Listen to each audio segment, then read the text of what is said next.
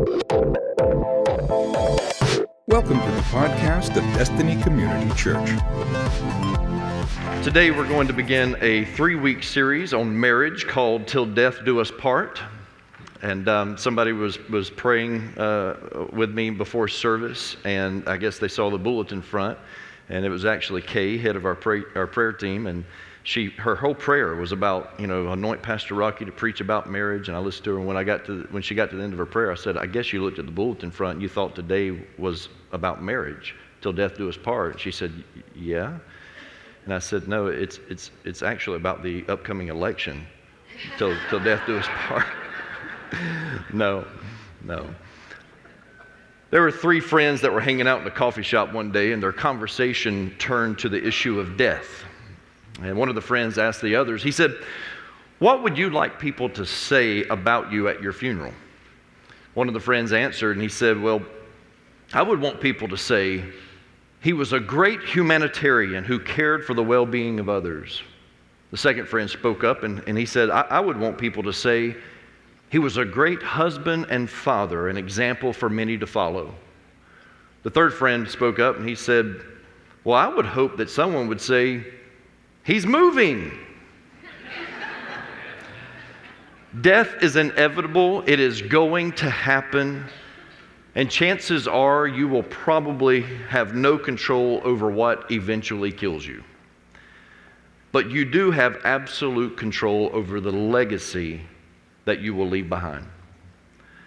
When I married Mandy, I felt invincible. 20 years old, I felt like I would probably live forever. I had no control over that. As much as I probably thought I did, I have no control over that. I could have been her husband for 50 years, 15 years, 15 months, or 15 minutes. I had no control over that. But what I can control is whether or not I will remain married and faithful to her for the duration. That is something that I can control. And as I share with couples that are going through premarital counseling with me, the stability of marriage is a byproduct of an iron-willed determination to make it work. Calling it quits must never become an option if you want to go the distance in your marriage. Words like divorce and separation must never enter your vocabulary. And that is something that Mandy and I have stayed true to. I'm not telling you that we've had the best of marriage at times. It's been rough. There's been some wonderful moments. I will tell you this in complete transparency. Last year was a rough year for us. We knew that we were going to make it, though. We knew that no matter what we were facing, no matter how much stress that life was throwing at us, that calling it quits was never an option for us and that we were going to keep pushing through. I'm reminded of a conversation that I had just a few months ago with Wayne Snellgrove. And Wayne, you said something to me that I immediately went to my phone and I put your quote in my phone, and here's what Wayne said. He said, I would like to see God divorce-proof our church.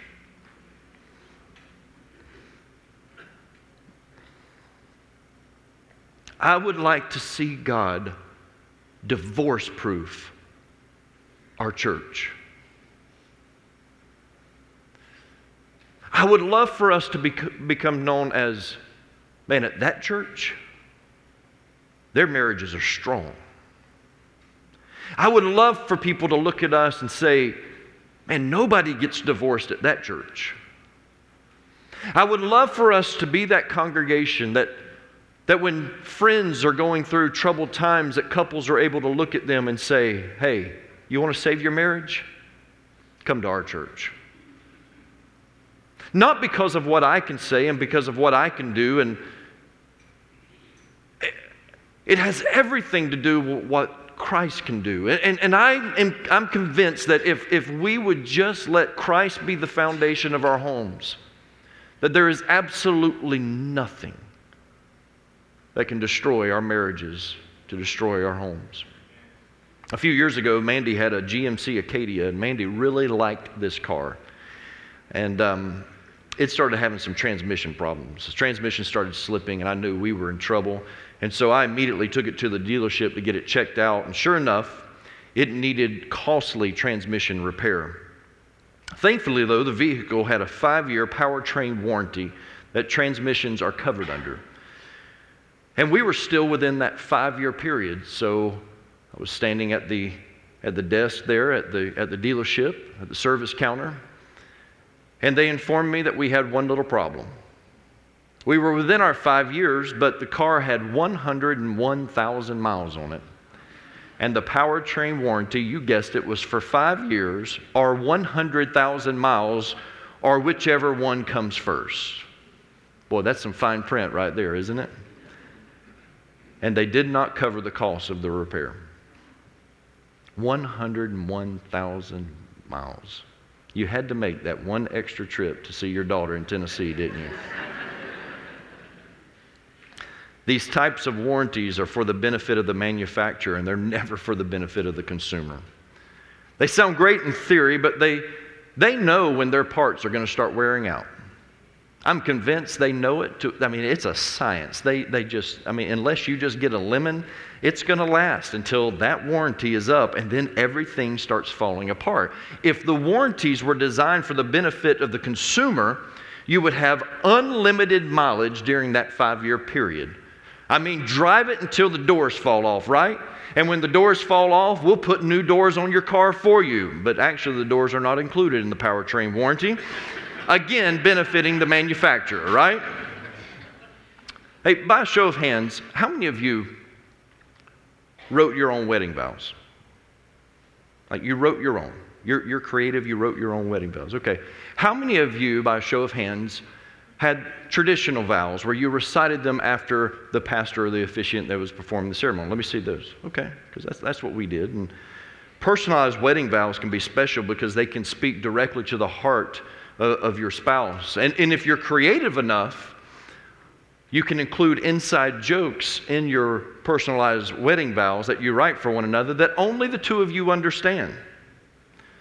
But don't knock traditional wedding vows. They're tried and tested. They stand the test of time. And they have also given us some of the greatest TV moments, because who can forget the infamous, "I, Ross, take thee, Rachel." But it wasn't Rachel. Have you noticed that when you say your wedding vows that they're not necessarily for your benefit? Think back to your wedding vows. I mean, when we say things like, "I'm going to stick around."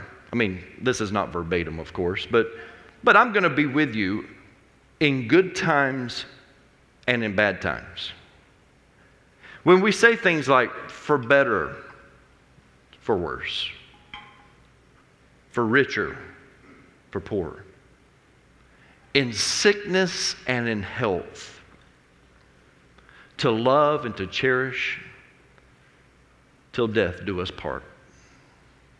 And reciting these vows benefits the one that you were saying them to, not necessarily you. Now, when they say it to you, it benefits you. But when you make that vow, you're saying something that benefits them. And if these vows are going to benefit both of us, they should probably say something like this: "Till death do us part, or we kill each other, whichever one comes first." That's a powertrain warranty right there. Most of the vows that you recite are basically saying, "I'll love you no matter what crap life throws at us. I am committed to this. No matter what happens, we're together." But part of the wedding vows that cause us to pause is that whole "till death do us part," because that means I'm in this thing for life. Genesis chapter 23, I want to read verses 1 through 6. I will come back and read a few more verses in just a few moments, so leave your Bibles or your digital devices open to Genesis chapter 23. If you do not have your Bible with you today, it will be on the screen for you to follow along. Genesis chapter 23, verse 1.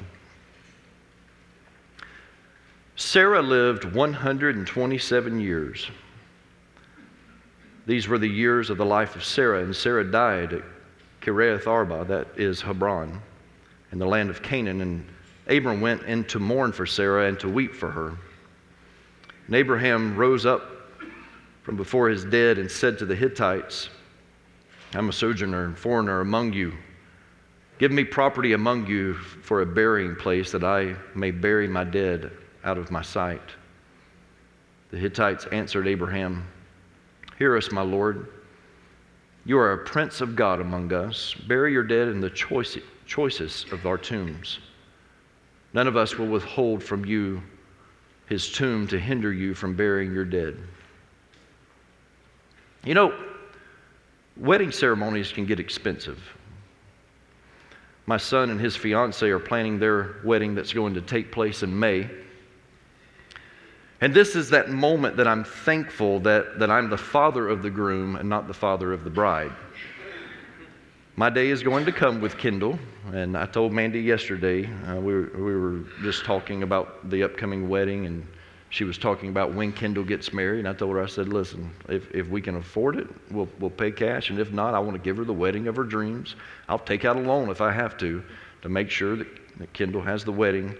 But for right now, this year, 2020, I think I'm getting off pretty cheap getting rid of one of my kids. But because of a limited seating capacity at the place of their reception, Caleb and Mariah have struggled over which guests to invite. You see, they would want all of you to be there. And I told them to invite everyone that wants to come to the wedding at the church, but have the reception as invite only. And I know that can seem a little rude, but we're in a day and age where I think people understand.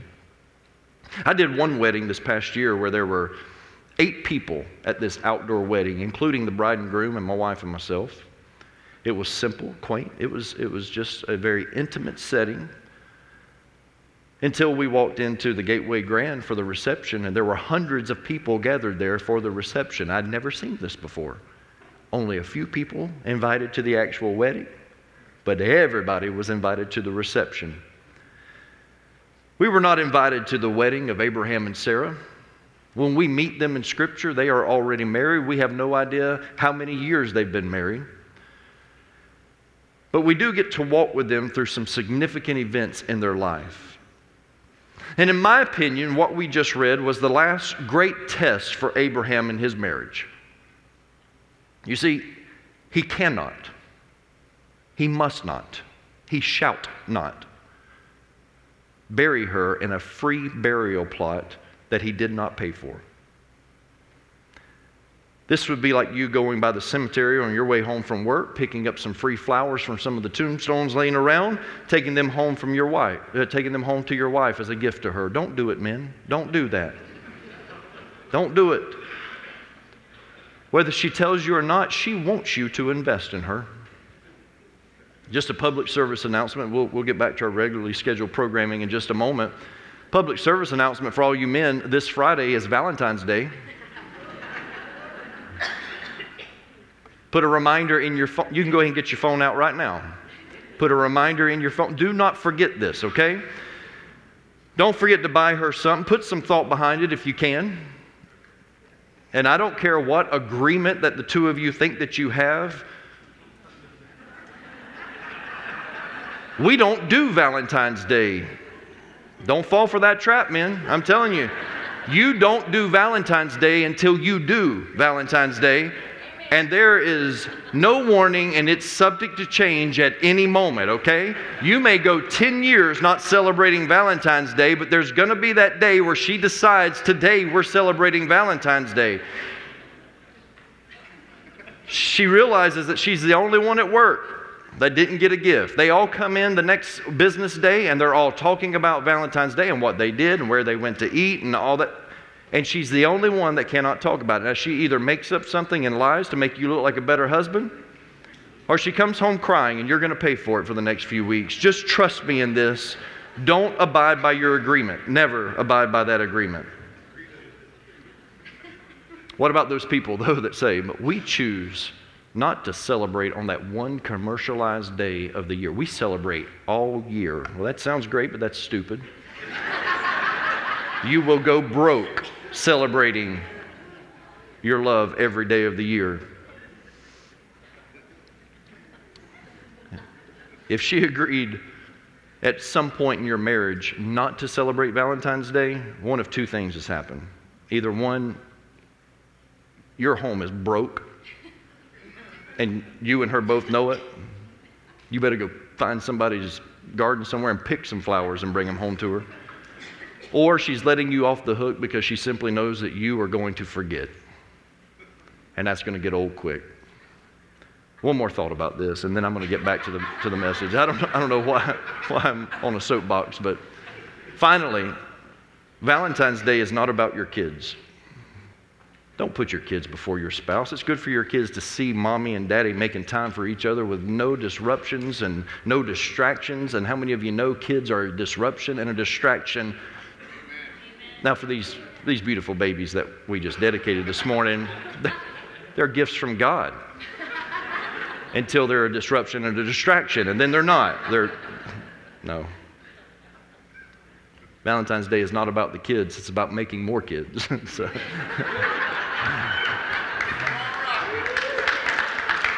You see, I knew the men would amen me right there. I knew it. And Abraham has a choice to make.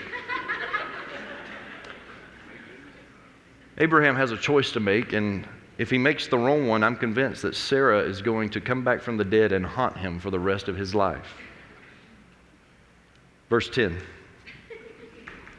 Now Ephron was sitting among the Hittites, and Ephron the Hittite answered Abraham in the hearing of the Hittites of all who went in at the gate of his city.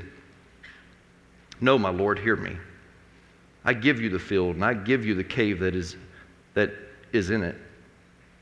In the sight of the sons of my people, I give it to you. Bury your dead. Then Abraham bowed down before the people of the land, and he said to Ephron in the hearing of the people of the land, but if you will hear me, I give the price of the field. Accept it from me, that I may bury my dead there. Ephron answered Abraham, my Lord, listen to me. A piece of land worth 400 shekels of silver, what is that between you and me? Bury your dead. Abraham listened to Ephron, and Abraham weighed out for Ephron the silver that he had named in the hearing of the Hittites, 400 shekels of silver, according to the weights current among the merchants. In other words, the fair asking price for the day. He didn't skimp on this. Abraham paid full price for somewhere to bury the woman that he loved. And this was the great last test of his love for Sarah. They offered to give him the land and the cave that was there so that he could bury her there. I mean, she would never know, right? She's deceased. Why waste money when they're offering to give it to you? But what you have to understand is that when you have stuck it out through the good times and the bad times, I mean, I can't help but remember what we know about their marriage. And there was this time when they went into Egypt, but Abraham feared for his life. And so he lied to Pharaoh, and he lied to all of the Egyptians about who Sarah was. And he said, this is my sister. And he told that lie just to save his own hide so that they wouldn't kill him. When you've stuck it out through the good times and the bad times, when you've stuck it out for better or for worse. How about the time that Sarah could not conceive? Instead of waiting on God, she offered her servant to Abraham. And when that child was born, Ishmael, and later Isaac, to Sarah, this would create animosity between Sarah and her servant, and between Isaac and Ishmael. And to this day, the descendants of their children war with each other. You see, when you've stuck it out for richer, for poor, what about that time that Abraham's nephew Lot, they stood on the side of a mountain trying to decide who was going to take which land. It was time that they separated, that they parted paths. And Abraham, being older and wiser and much more deserving, he could have said, we're going to take the greener pastures. We're going to take the better land. But he looks at his nephew Lot and he says, I'll tell you what, you choose. And he chooses the greener pastures, what looks like the better land. I wonder how Sarah felt about that. You see, when you've stuck it out in sickness and in health, we don't know what she died from. The Bible doesn't tell us what sickness she had. I mean, good Lord, she was old. She probably just died because she was old. But it does happen in Scripture. Her death happens right after we read about Abraham coming very close to sacrificing Isaac, when the Lord at the last moment provided a ram in the thicket. Can you imagine when Abraham and Isaac got home and Isaac went running up to his mom and he said, "Dad almost killed me"? Can you imagine what Sarah probably said to Abraham? She says, "One of us is going to die today. We will be parted by death." Right after you read about that, the next chapter says that she died. The one thing that I know about their marriage that I read in Scripture is that there were mistakes made on both sides. They didn't have this cookie-cutter marriage that we want to read about and let that be an example. No, they had a real marriage. Anybody else in the room have a real marriage where you mess up today but she messes up tomorrow? And you have to find some way to work through it and to forgive each other and to move past it? That's the kind of marriage they had. They've endured all the hardships and all of the trials. You see, when you've stuck it out in the good times and the bad times, when you've stuck it out for better or for worse, for rich or for poor, in sickness and in health, when you've stuck it out, then you will want to love and cherish them even in their death, and you will make sure that you pay top dollar for the place to bury them and to honor their life. And that's how much Abraham loved Sarah. In closing, I want to share with you the story of Otufashu. It's the story of two young men, one Japanese and one American, that fought at the town's festival, the old castle grounds in Okinawa, where the American named Danielson became a man that would fight for her honor. I'm sorry, I got confused. That's from Karate Kid 2. No. The story of Otufashu is actually the legend of Divorce Rock. And it's the story of how the Okinawans dealt with their ups and downs of newlyweds on their small little island of Okinawa, Japan. See, the legend goes that when the young couple, the young married couple, the newlyweds were not getting along and they were determined that they would no longer live together, that their two families would put the husband, the young husband, in one boat with his family, and they would put the young wife in a boat with her family, and they would paddle out to this rock that was called Divorce Rock. They would get there, and on this rock, both families would make their appeals to the young couple. They would start giving them advice on how to work through their differences. And if they could not get it settled at the end of the day, the families would pack up in their respective boats, but yet they would leave the young couple there on the island, on the rock, and they would leave them there with one small blanket. That's it, one small blanket. And they would paddle away, leaving them there for the night. At dusk, they were both defiant, sitting as far apart from each other on the rock as they possibly could, neither one of them willing to give an inch. But you let those night breezes start blowing in off that ocean. Dawn would usually find them holding each other tightly, both under the blanket, and the fire of their hearts rekindled. Legend has it some of the strongest, longest-lasting marriages were forged on that rock. And my prayer is that this month, February of 2020, that our marriages will be forged upon the rock that is Christ Jesus.